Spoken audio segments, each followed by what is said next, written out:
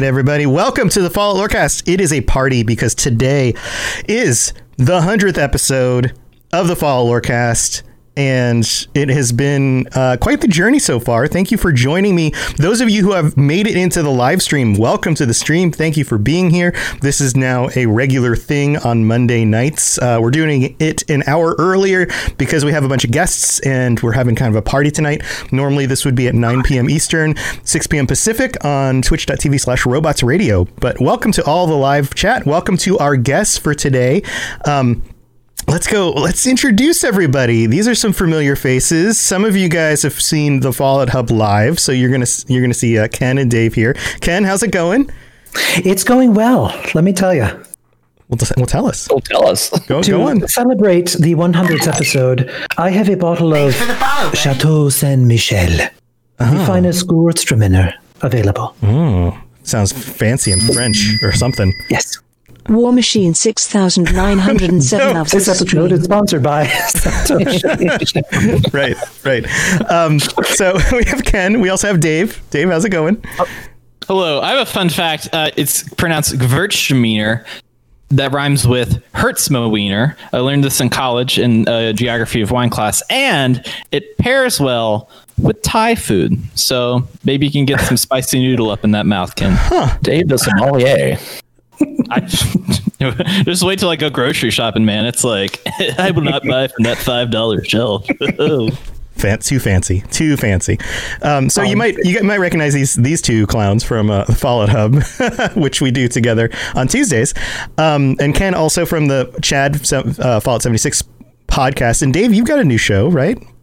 Yeah, I've got a new show coming out Thursday called Geography Arcade. It's a weekly podcast about video games and geography, and our first episode is about Fallout 76, because where else are we going to freaking start? Yeah, and all of that stuff is on Robots Radio. Also, one of my All-Tune favorite, man, words are just tough today. All-Tune favorite streamers, and probably what I would consider the best Fallout 76 streamer, Tooniversal. Toon, I'm talking about you, buddy. I was looking for somebody else in the room here. Welcome. How's it going? It's going great. Thanks for having me, Robots, and a big congratulations on 100 episodes of the Fallout Lorecast. Congratulations, sir. Thank you very much. And if you aren't following him already, you need to go check out his streams. He streams daily in the mornings, Tooniversal, so twitch.tv/Tooniversal. And then there's another individual here who you may recognize from our episode last week, Lainey, my daughter, and also now regular co-host of the Fallout Lorecast. Welcome, Lainey. How's it going? Good, yeah. Well, so thanks for being here. So again, thank you to all of everybody who shows up live, and throughout this stream and recording of this, I'll be dropping in some free packs of some crates for you guys to open up and use during game streams and things like that. And my regular schedule now will be streaming in the evenings and then playing games with you guys. So you're welcome to use those during regular streams. So let's kick this off. We are talking today about some of our favorite bits of lore, some of the things that we love the most about these wonderful games that make us want to create things and play them in front of people and act like total goofballs in front of a microphone and those kinds of things. So, Toon, you brought something today to share with us. What is one of your favorite things about the lore? What can you share with us? So, with Bethesda games like Elder Scrolls and Fallout, the attention to detail is incredible, and for me it's a lot of little things that really make the world more vivid and feel more alive. And one of the little things that I have come to appreciate about Fallout lore, a little tidbit of lore, are the Pulaski shelters that you see dotting the wasteland. These are super, super interesting because it's all about saving yourself from nuclear fallout on a budget. They're coin operated. You see the blue ones in Fallout 4 and in 76, just all over the place. I think they're a different color, maybe in 3 in the Capital Wasteland. But it's just fascinating because you don't know if this company was out to make a quick buck or if they knew beforehand that the shelters would actually not protect you from radiation. Right. It's just incredible to think about. Like in other post-apocalyptic fiction that I read, there's always that one company or that one person that's out to make some money off of fear mongering or just playing on people's emotions. And it's just interesting to think about these Pulaski shelters just being somewhere that people could duck in real quick, and just whatever they had on them was what they had. But they didn't supply water, they didn't supply food, so we don't know if anybody survived coming out of these shelters. You find dead bodies in the shelters sometimes with maybe a pistol, like maybe they had to shoot themselves just to get rid of the pain or the starvation. But for me, the Pulaski shelters are just a fascinating piece of lore within the Fallout universe. Yeah, the whole thing is a little bit crazy because how long can you possibly the numbers are something like 3 or 4 days without water, 3 or 4 weeks without food, 3 or 4 minutes without air or something like that, right? Yeah. Like that's one of those things. So the first thing you're going to run out of is water, right? Mm-hmm. So oh, congratulations. It's just whatever you had on you at the time. Whatever you had on you. Yeah. No, the radiation will go away in a few days. It'll be fine. This is fine. Yeah. Yeah. How are you going to survive without peaking ravioli? I know, right? Nobody thought of that. Mm-hmm. So there's a song. Every time I think of the Pulaski shelters, there's a song by Andrew Bird called Pulaski at Night. I don't know if you guys are fans of Andrew Bird, if you know who the musician Andrew Bird is. I do. Mm-hmm. Anyway, you should look him up. He's an amazing musician, very talented guy. Anyway, there's a song called Pulaski at Night, which every time that comes up, the song just plays through my head. I don't remember if the Fallout 3 ones were a different color or not.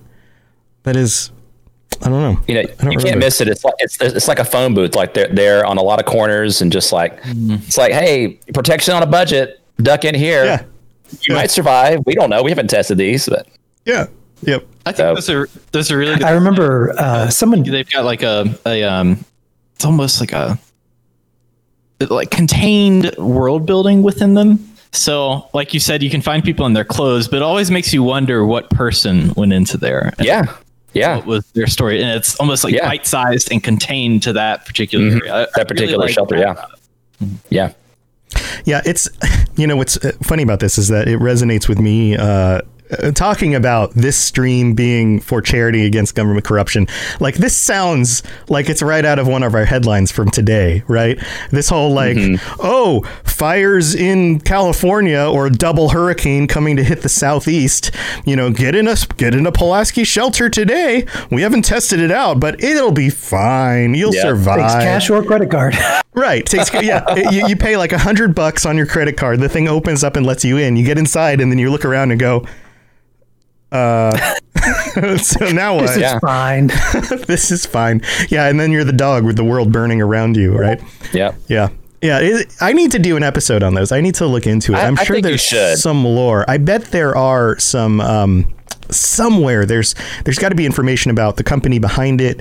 There's so much information buried in these games. There has to be a terminal somewhere that talks about it, or at least a story where someone relates to so I went into the Pulaski shelter and then that was a dumb idea. So I left and now I'm in this building and these are my final words, or, something like that.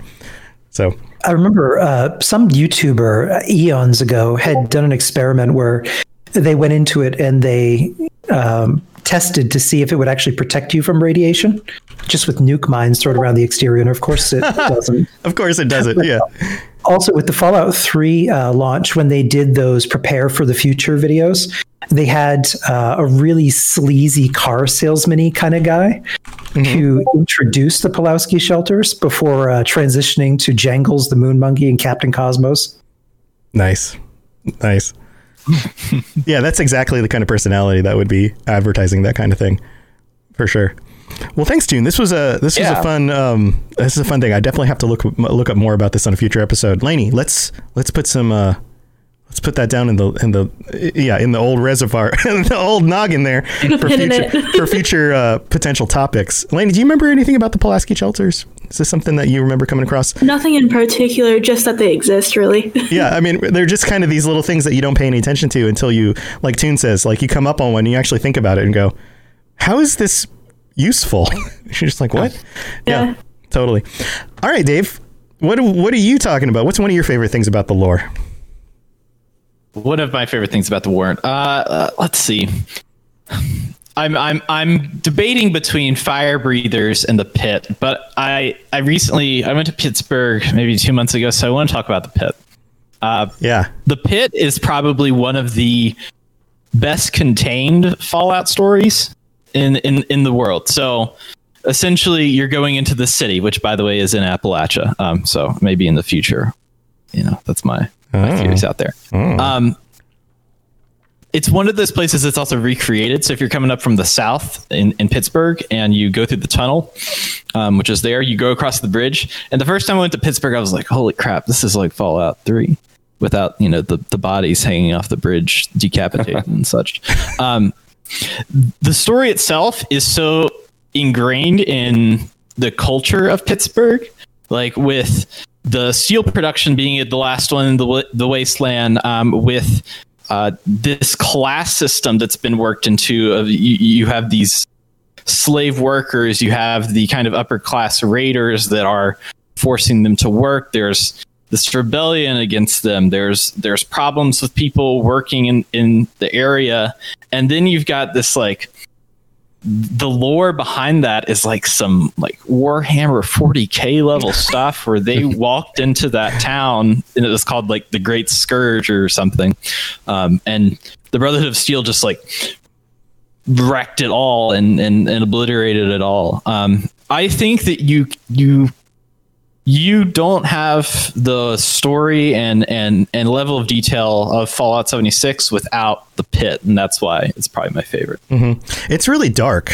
It's really and what's interesting about this to me is that people generally associate the Bethesda designed and written games as being lighter and sillier, and the Obsidian games like the original two and then New Vegas as being darker and a little bit more gritty, right? Like a bunch of the stuff going on in New Vegas is dark. The Legion's dark. The expansions for that are dark.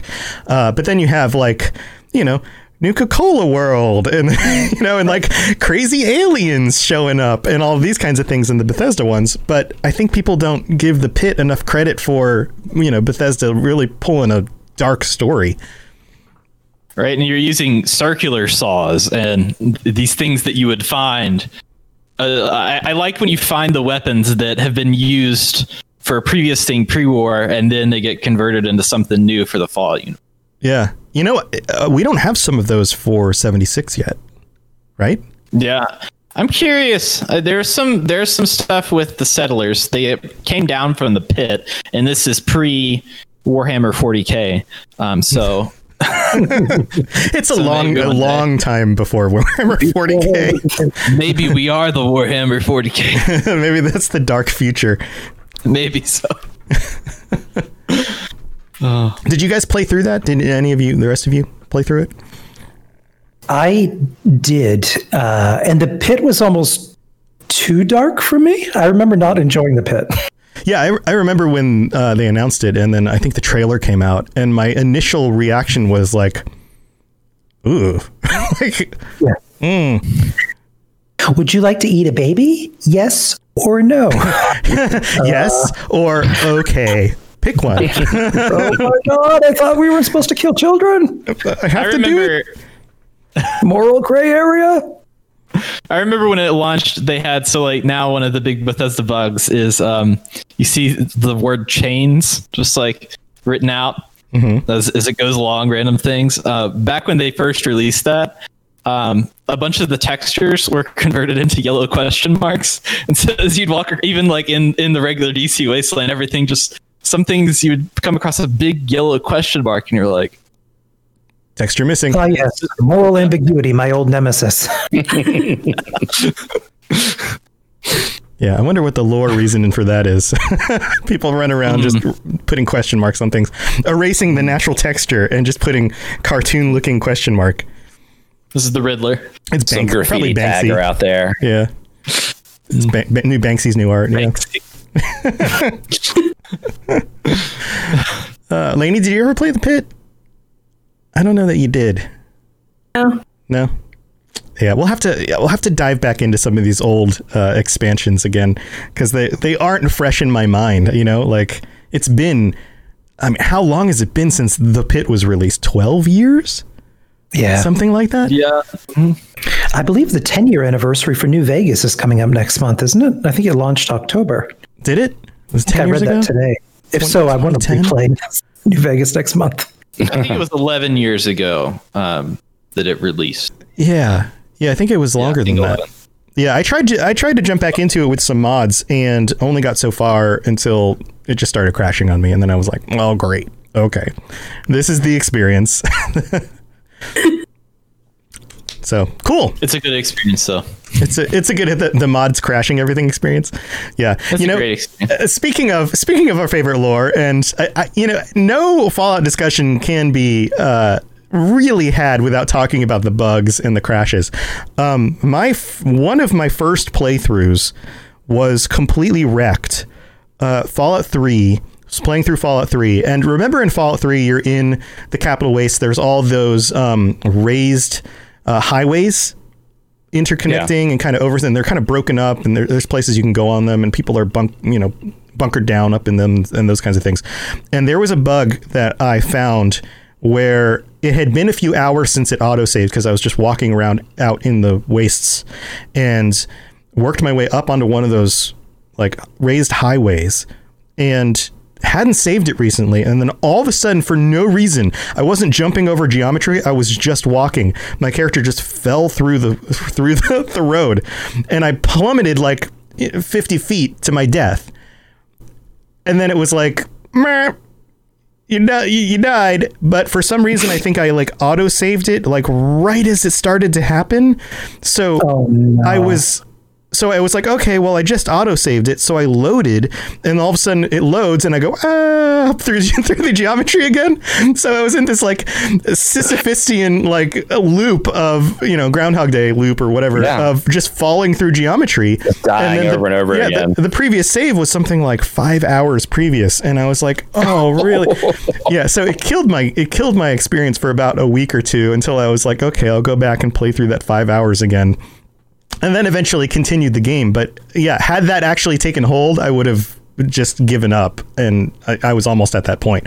But it was one of those games where enough people were playing it, and I was like, okay, people are saying this is good. I need to get back into it. I need to get past where I was. I was only maybe, I don't know, 15 or 20 hours in at the time. So yeah, and then eventually was able to complete it. But yeah. If you liked Tranquility Lane, you will love Purgatory Falls. Purgatory Falls. I need to go back into that game and try to figure out where that location is, because I bet you can still fall through the ground if you just happen to step on a certain spot where like the geometry is just at the wrong angle and you just kind of clip. Right. Yeah. So that's my favorite bit of lore. Ken, I know you've got something really fun for us. I do.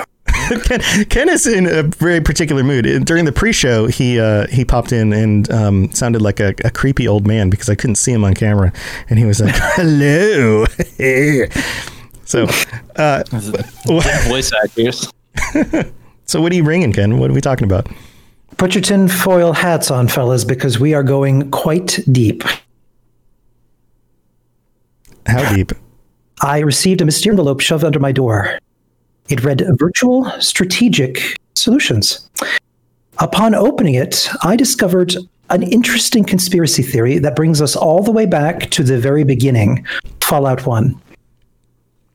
Back in Fallout 1, as you are reading through the manual, you read a little bit about the work of Vault-Tec Research Group, along with Virtual Strategic Solutions, creating the SimTech 5000. It was designed as a experience for vault dwellers to become reacclimated to the outside world, to experience what it would be like to live in a post-apocalyptic world. That dated back to Fallout 1, but more recently in Fallout 3, we had a direct experience with it when we finally caught up with Dr. Stanislaus Braun, Dad, stepped into Tranquility Lane to meet Braun for the first time. Oh, Braun. Virtual Strategic Solutions was a pre-war contractor for the United States military that developed virtual reality solutions. The Tranquility Lane pods that in Fallout 4 you run into that are more being used for leisure were corrupted in Vault 112 for more nefarious purposes by Braun. They have a really interesting history in terms of the game itself, and have been woven through each one of the games. One of the more creepy entries has to do with a theory for Fallout 76. And there's a very particular terminal entry that is located right inside the Enclave bunker. And it reads as follows. Secretary Eckhart, please, you need to listen to me. None of the other members will take me seriously, but I believe this is of the utmost importance. We are slaves. I've been running some tests, and I believe I've stumbled upon what I believe to be conclusive evidence that we are trapped playing someone else's game. Virtual Strategic Solutions' game, that is. Everything around you, Mr. Secretary, is a simulation, a projection onto your brain. VSS has trapped us in here. It is up to us to break free. The key to our escape, I believe, lies in a small town in what we perceive to be China. It's the link to VSS's external network. If we destroy it, it will shut down the simulation. I believe finally we will be free. I cannot tell you exactly why we've been imprisoned. Perhaps this is a test by the upper ranks to make us earn our way into their good graces. Perhaps VSS has trapped us in here to prevent the Enclave from stopping whatever nefarious acts they're currently visiting about the world in our absence. But we must do something, Mr. Secretary. To fail to act is to give up the only thing that makes us men, our freedom. That's some Matrix level stuff right there. There's been a long-running kind of fan theory because of some incongruities with Fallout 76, especially when we get into kind of Atom Shop drops, which technically should not exist timeline-wise. Yeah, so like communist power armor and things like that. Yeah. Yeah. Ranger armor. Yeah, that kind of stuff that just doesn't make sense timeline-wise, that fans are wondering if 76 and some of its odd incongruities are part of a simulation. But mentioning China as being a failsafe to shut down the experiment if it's destroyed. Also in Tranquility Lane, the way that we get out, if you don't assist Braun, is to find that failsafe sequence that just involves kind of manipulating and touching objects to escape. That kind of creepy tinfoil hat matrixy stuff is one of my favorite bits of lore. Yeah, that's awesome. That's awesome. It's also one of those things that the developers do where they kind of break the fourth wall, and it's just a nod to you're playing a video game and some of the characters are figuring that out. Yep. You know, like when Ferret told us that they purposely do that to give us stuff to talk about and theorize about, it makes a lot of sense. Oh yeah, I'm sure there's and he even said that they write out bits of the lore and then they just delete things. It's not that they just remove them and keep them in a file somewhere. Sometimes they just delete them. And they just go, well, here's a hole, and there's no official answer anymore. It's gone. There's only one man on Earth who knows. Yeah, it's only like in the guy who wrote its head. It's not actually written down anywhere. That's amazing. It's also kind of cool from that stance of historically, that's what history does, right? Yeah. Like you get far enough for well, two things. History is always based on the perspective of the person who writes it, right? So the whole quote of like the victors write the history and all that kind of stuff. But really, it's also just anybody who was around who wrote it is going to have their own particular perspective on it. You know, that's why you have multiple versions of many historical stories. But also, if nobody's around to record it, it disappears. It's like it never happened, or there's gigantic holes, and you have to play detective, try to piece things together. But ultimately, you only come down to probabilities. You go, well, it's most likely that this is the thing that fills that hole, but we really don't know. And this is another one of those things that I think is really cool about game design and cooperative storytelling and those kinds of things. And I've talked about this on the show before, is that like that it actually mirrors reality. Because that's the way the real world works. There's no God perspective on the history of mankind. We can't get that perspective ourselves.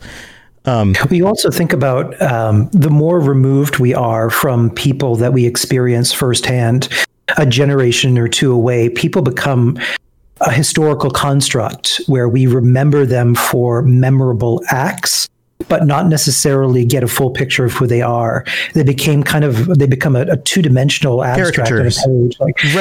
Even our founding fathers were very complex people who, weren't the kind of paragons of virtue like we were taught in school. But you find out more about them that they were flawed humans like the rest of us. Right. And we like to boil things down when it comes to, this is another one of those topics. We like to boil things down to a very simplified picture of something, like Thomas Jefferson was pro-slavery, or something like that. Right. But maybe he was during certain parts of his life, and maybe he wasn't during other parts of his life. Maybe he was conflicted internally about it. Maybe he was when it came to finance and money, but he was against it when it came to personal morals. And he had to make a decision publicly, which painted him a certain way. But in his personal life, he effectively believed and acted differently. No person is two-dimensional. We all have these complexities. Abraham Lincoln was like that, where historically we were presented that he had a very particular idea, but the reality of the Civil War and why things were done was incredibly complicated that we're still debating to this day. Yeah, the 25-year-old version of you is not the same person as the 30-year-old version of you. It's not the same as the 40-year-old version of you. It depends on when you wrote something or what you believed at that time or what your life experience was like at that time. And things can change on a daily basis. That's the other thing, is that human beings, we change regularly. If you ask me today, what's your favorite food? I might say, I might be Buddy Bot and say pizza. But if you ask me tomorrow what my favorite food is, I might say, I really love a really good, Mexican dish. It just, it depends. We change. We fluctuate. None of us are at the end of our story. And when we're at the end of our story, the Mothman's Ranger gave Buddy Bot a slice of pizza. Mothman's Ranger gave Buddy Bot a slice of pizza. Yay, thanks for the pizza. Well, good job, Buddy Bot. You got some pizza. If anybody's listening on the podcast version of this, the audio version, wondering what's going on, during the live stream, there are cards that you can collect that you can play during the streams. So there are there's actually slices of pizza, and then there are entire pizzas. You can give Buddy Bot an entire pizza if you want, and he's just going to love it. He just loves pizza. That's such a cool...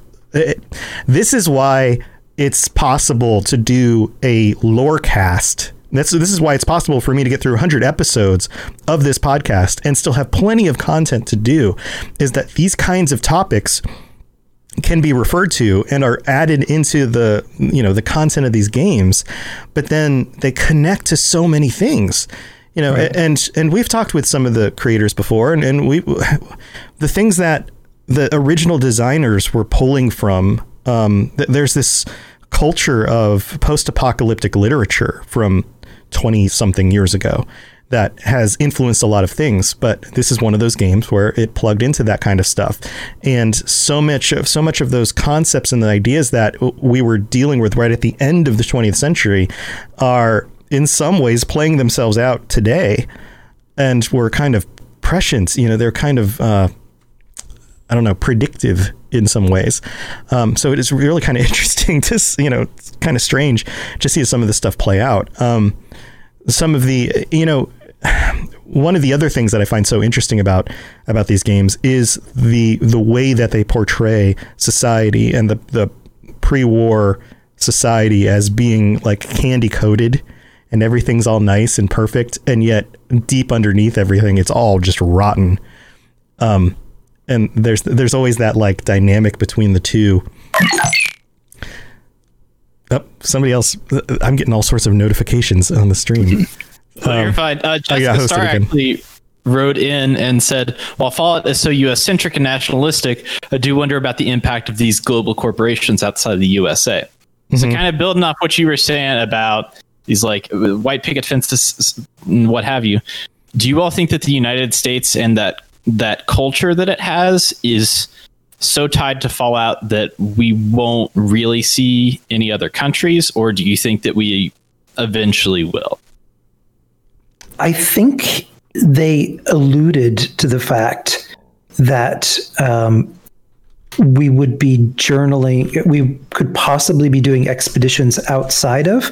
I believe Jeff Gardner, in the interview with the Netherlands stream at QuakeCon, had mentioned that they're exploring ways to take us outside the United States. I could have sworn he said that. In which case, that would be amazing to be able to see other parts of the world in some fashion and be able to see what happened to them. Create some really unique experiences. I think I'm curious. Sorry. To answer your question, the mainline games, I would be very surprised to see a mainline game come out that is primarily focused on an out of the US location. But with Fallout 76, they're opening themselves up to years of potential content. So I think it would be really cool to use Fallout 6 as a device to explore somewhere out of the US. I mean, they've already gone to space, so yeah. They've got that. I'm curious about the rest of the world and how much like the United States culture has influenced others.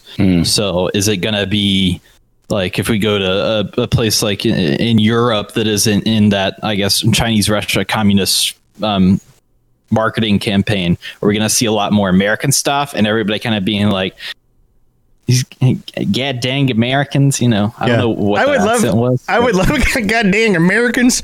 I'm from the South, but I don't like America very much.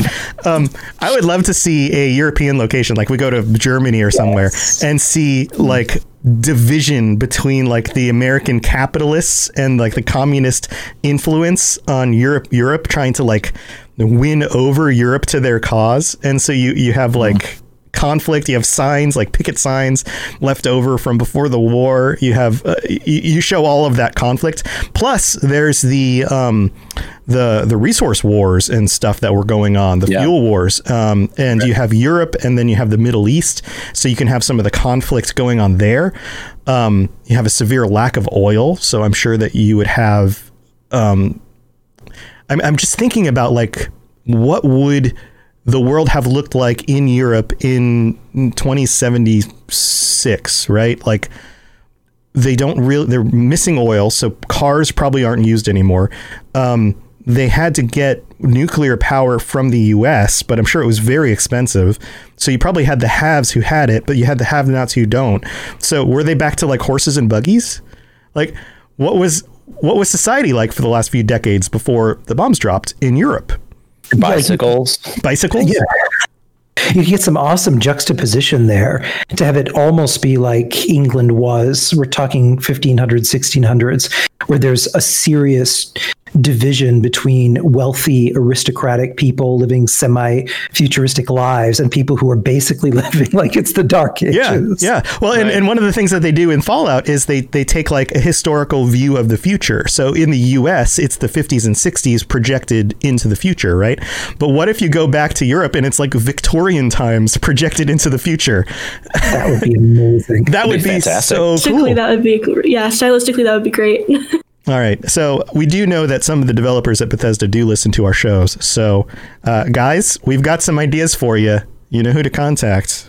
Ferret, take notes. I'm sure they're like, yeah, we already had that idea. Good one. I'm sure they're like, we're paid. You're not. We're paid to do this, and that idea is already 12 years old. Thanks for coming up with it anyway. Thank you. What other kinds of things do you think we would see out in the rest of the world? I mean, you have other locations. You have South America. You have Canada. The U.S. took over Canada.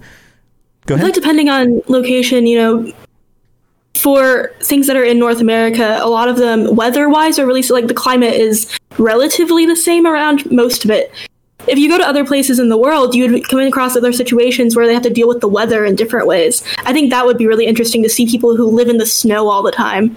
Things like that, how they've managed to survive even though it's a wasteland in, you know, freezing cold all the time, or whether it's a desert and it's super hot, you know, whatever the case may be. Yeah, Dave and I talked about this a little bit on the last Fallout Hub. We were talking about like changes they could make to Appalachia in 76, and one of them would be if they brought in like winter weather in some of the locations, and especially up in the mountain regions where there's like the ski slopes and stuff, and to make it still feel new but different with different weather. But yeah, you could have I mean, you're going to have climate changed because of the bombs dropping across the world, right? So areas that are arid are going to become more arid. Areas that are wet might become more wet. Areas that are cold might become colder. So yeah, you could have, like what is it like in Russia during this time period? Is it absolutely frozen? Is it going to be like playing Metro? I think that another thing you'd have to consider, though, if someone did want to tackle that as a setting, is just that, like, the harder that it gets to live in an area, the less likely people are to survive. So even if people do initially survive or even travel to those areas of the world, how long would they be there? Would there be something to make a game out of? Would it make sense? Yeah. Things might just go away. Speaking of seasons, does anyone... with previous Fallout games, I was a season whore. Every time the seasons changed, especially here in New England, there are mods out there where you could make it autumn, where leaves are falling and it's decorated for Halloween. Or there's some really great winter mods for Fallout 4 and Fallout 3 that looked really good. I always enjoyed doing that with the change of seasons. So yeah, bringing that to 76 would be awesome. The fact that the weather and the seasons, like it's like in Appalachia, it's like you're frozen in fall, like the foliage remains, autumn, orange and yellows. It kind of feeds my conspiracy, Ken, that in Fallout 76 we are in a simulation. And the fact that you can fight Earl, the new Wendigo Colossus, over and over and over again. Right, or kill the Scorchbeast Queen over and over and over again, and yet never solve the Scorch problem. Yeah. Yeah, that does make sense. Toon, the Reign of Terror ends, and then 5 minutes later, when it gets killed again, the Reign of Terror ends. Yay, we did it! Yay, we did it! Just over and over and over. Have you seen my dad, Earl? I'm looking for my dad, Earl. So Toon Margaret. is now on PC. You've upgraded. He's one of us now. Yep. Sorry, Dave. Boo. Hit. Have you considered installing like a Fallout 4 or Fallout 3 and putting some mods on it and playing that game? I played Fallout 4 with some mods on the Xbox. Like there's plenty of mods for it. And I did throw a couple in. One time I tried streaming Fallout 4 with a playable super mutant, and trying to talk like a super mutant the whole time was a daunting task, to say the least. Give us some of the super mutant. I've heard it. Talk about having sore throat after broadcast over and over again. That's amazing. Yes. We don't like sore throat. Yeah, Toon has I don't know, how do you do those cartoons? You do these like Machinima cartoon things.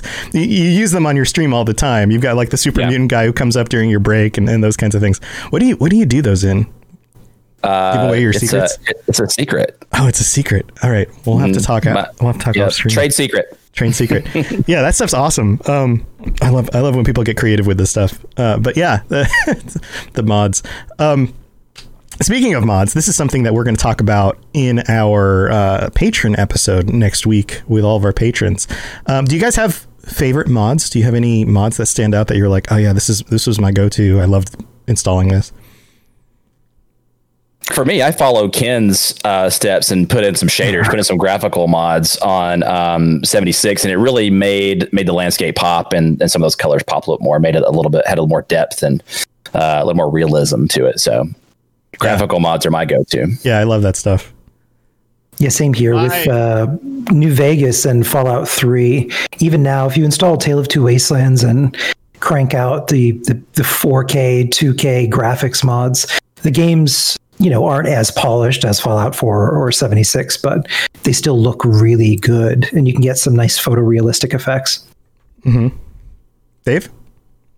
Yeah, I like, since I can't do a lot of the fancy graphical things with my, fancy the tax filing machine that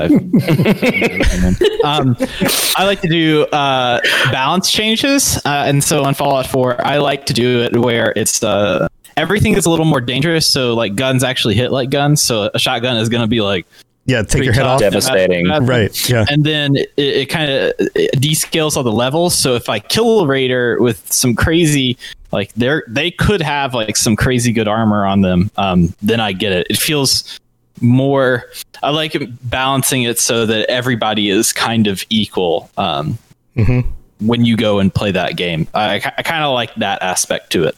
So I guess like they're doing that balance change here soon in 76. So maybe I'll enjoy that a lot. Yeah. Did you guys ever do the survival mode in Fallout 4? Yeah. I didn't do it on stream because of the not being able to fast travel. So I didn't want to spend my time on stream just walking somewhere. So I played on very hard, but I never played on survival. That's funny because back years ago when I first started streaming, people knew me for playing Skyrim, and one of the things I very specifically did was I role-played my character, and my character was afraid of horses, and so you couldn't fast travel without a horse to take you somewhere, right?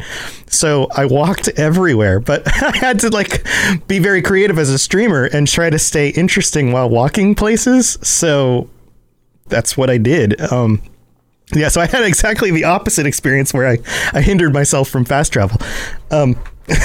The other thing I tried to do in Fallout 4, I tried streaming this for a little while, was doing a survival version, mode or whatever that is, where everything gets really hard and whatever. And I also installed a mod that has an alternative start. Have you ever tried those? Where it just places you somewhere in the world.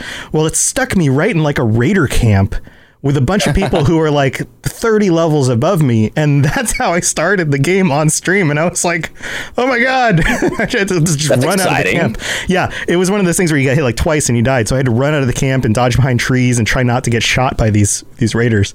I'd watch that. It's great content. Yeah. That one, I think I played like twice and then I just gave up on it because I was like, this is too hard. I can't even get back to the beginning areas of the game. This is too difficult. Lainey, did you ever do mods? Did you ever play much with mods? Not in any of the early ones, but in Fallout 4 I did. What kinds of mods did you like? Mostly ones that made it feel like I was playing The Sims. So I would anything I could do to like make the setting more interesting, and like I did one that completely changed the way that the first where you start the game. What's it called? Sanctuary. Sanctuary. It completely redid what Sanctuary looked like. It turned it into essentially like an apartment complex, and then I got to go in every single room and make a different room. Like I spent hours just like building things in what used to be Sanctuary. So most of my mods were like about the aesthetics of the game. So she hasn't gotten into 76 yet. I'm trying to get her into 76. There's a huge building component in 76. I saw a picture recently where somebody created it was basically Fallout Shelter. It was a Fallout Shelter building. It's hilarious. You looked at it from one side and it was completely open, and you could see each of the individual rooms with their own lighting, and each room was built to do a certain thing like in Fallout Shelter. It was a really cool idea. I was like, oh my God, how have I not come across this yet? Why am I not making my own Fallout Shelter building? That sounds awesome.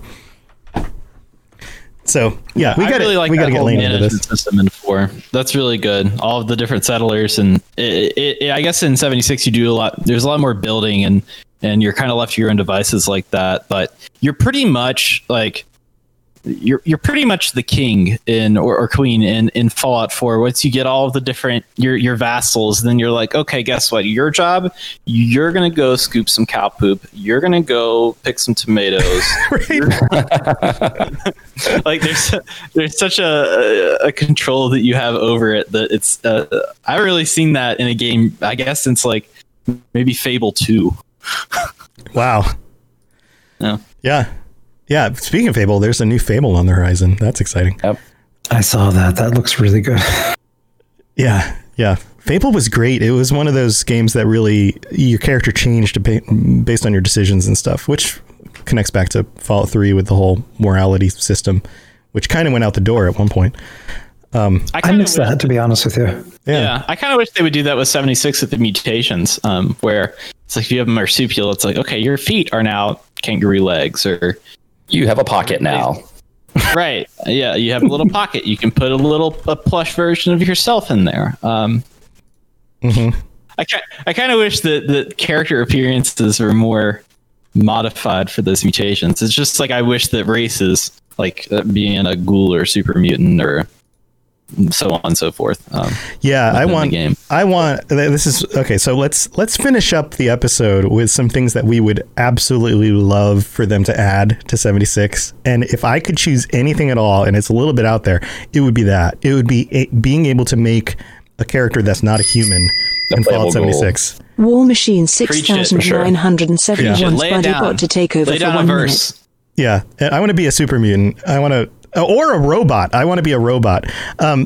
So thank you for the for using the BuddyBot one. You can't. BuddyBot doesn't take over the stream while we're recording a podcast, by the way, on the live channel. But when we get to the stream afterwards, when I'm playing a game, we can definitely do that. BuddyBot will start playing the game with us.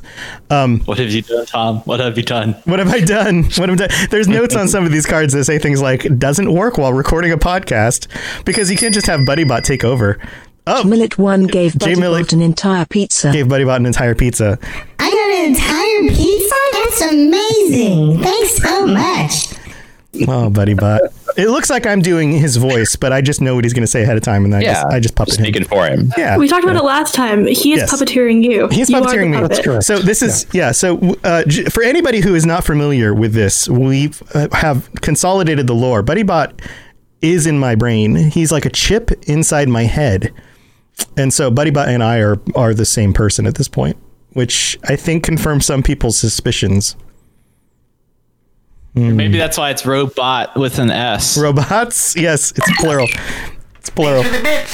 Dual personality. Dual personality. Nice. All right, so that's what I would add to 76. What would you guys add to 76? It could be anything at all. It doesn't have to be reasonable. What would you add? I want to see a season of content where we have to fight aliens and like we get this new in-game boss, we have to fight like a spaceship or something like that. And there's little aliens that populate, the area. You come across random encounters with the aliens. I think more alien content would be fantastic in Fallout 76 and a whole season surrounding that. Oh my God, yes. The Zetans with their little Zetans, voices.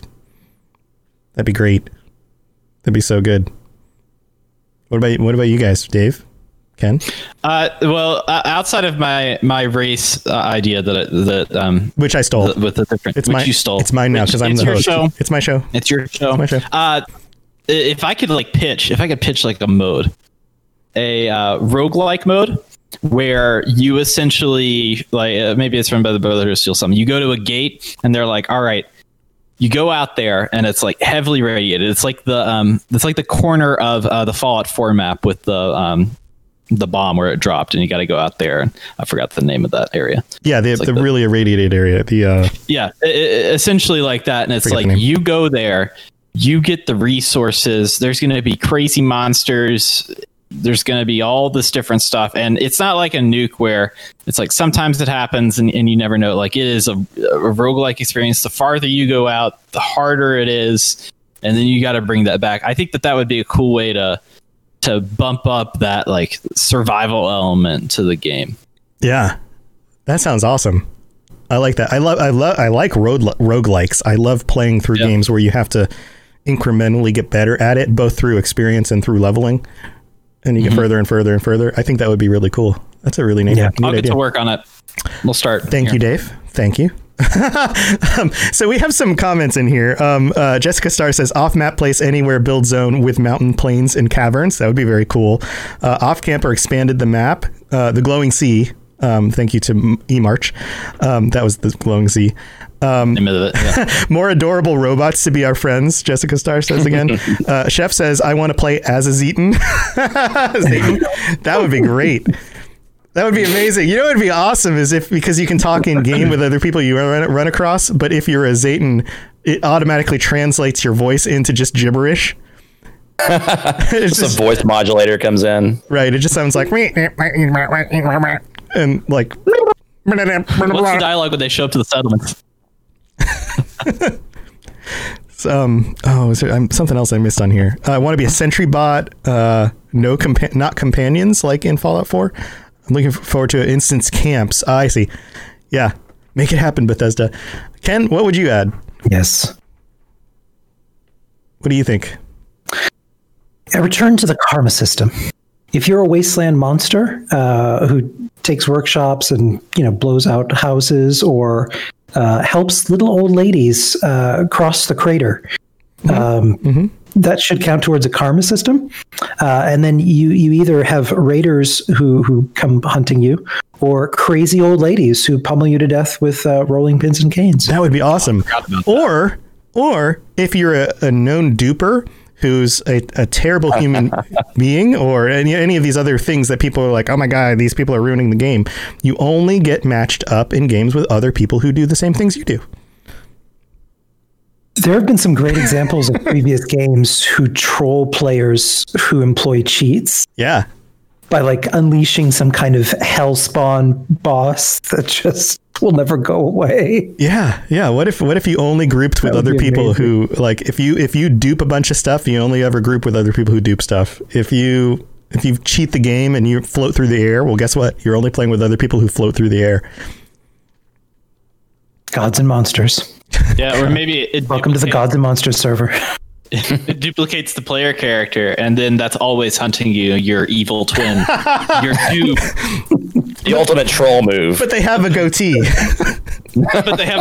Yeah, they're the patch over one eye. Player. Yeah. I heard you like duping. Well, I have a surprise for you. I have all the same weapons you have, +7. And a hairless cat. Just to add in a funny thing to go along with it. Yeah. Speaking of, that would be cool to have pets follow you around in the game. That would be neat. I want a dog. It's asking too much, I think. Yeah, probably. We got to get players to walk in a straight line first.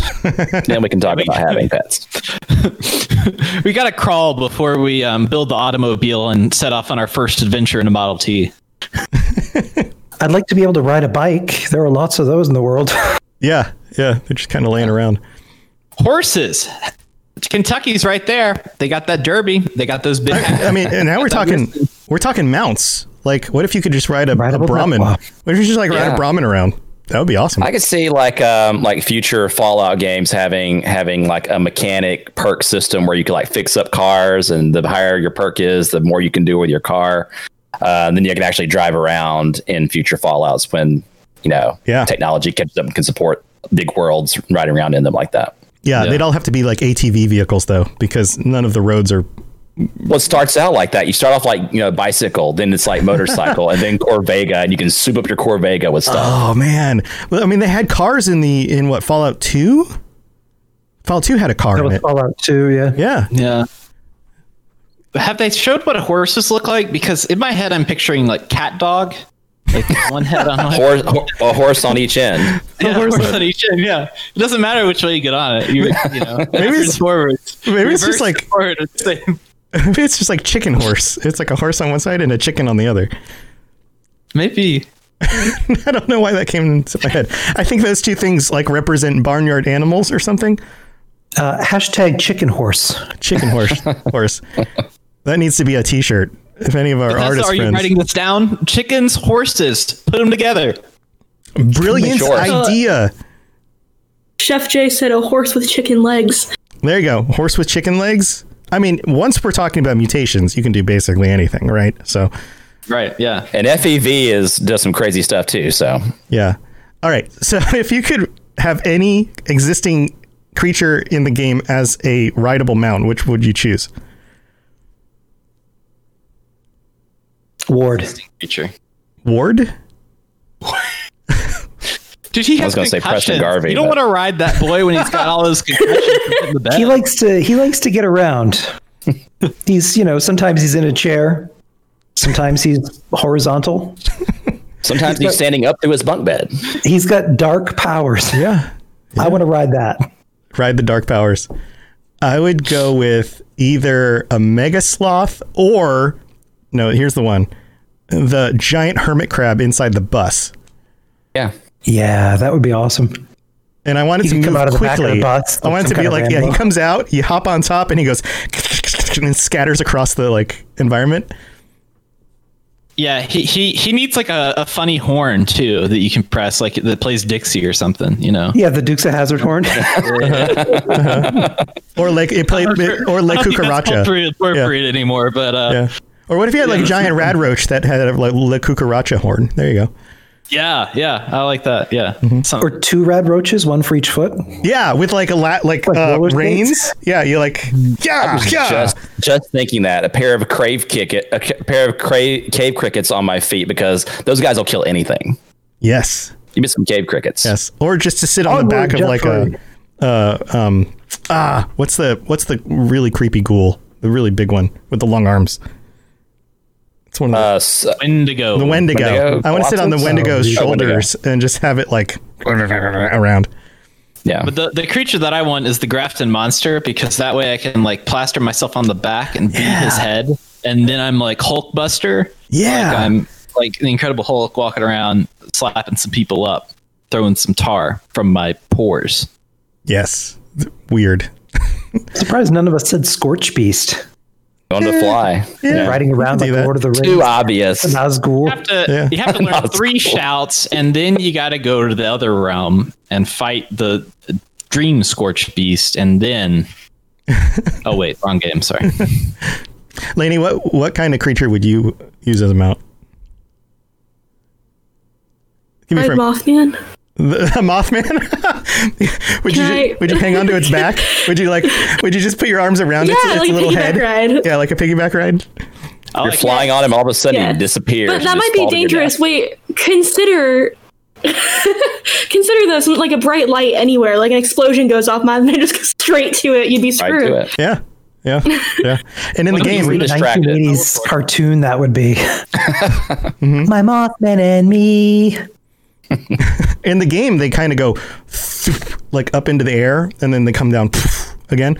Like you could just use it to like teleport across the environment, just and then all of a sudden you just drop somewhere else.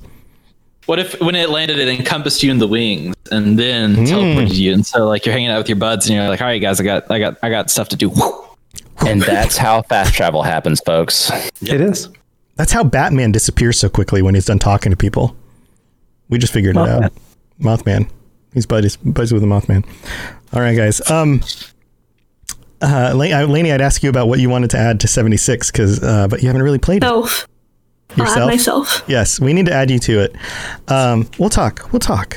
Guys, thank you for joining me. This has been super fun. Hopefully we'll get through another 100 episodes. I'm not planning on stopping, so that's the plan. And I will be back here regularly at this 9 p.m., 6 p.m. Hour on twitch.tv/robotsradio on Mondays. So thank you, chat, for joining us. And I hope you guys come back next time. But I'm not going anywhere. We're going to wrap up this episode, and then I will be streaming some Fallout 76. And you guys are welcome. I don't know if you're playing games tonight or if you have other plans, but you're welcome to join me as well. And we could go do some Meat Week or something or whatever. So I'll be knocking that out. The Mothman's Ranger is freaking out. Mothman's Ranger is freaking out. Let's go through everybody, and well, first of all, thank you all for joining me, and Thanks for having us. Let's go back through in reverse order and talk about where people can get a hold of you and any cool things that people should know about. Lainey, how can people get a hold of you? Right now, I'm just on Discord as Neos Pandora, NEOSPANDORA. But anyone can reach out to me there. And your crazy cat in the background. Lainey has And my crazy cat, that's Sushi. I have Sushi. 2 cats, Sushi and Noodle. sushi and noodle, which sounds like a wonderful dinner. Yep. All right. It's scrumptious. Tune, how can people get a hold of you? You can catch me Monday through Friday streaming right here on Twitch, starting at 9:30 a.m. Eastern time. Doing a lot of Fallout 76 content and other Bethesda games when they pop up.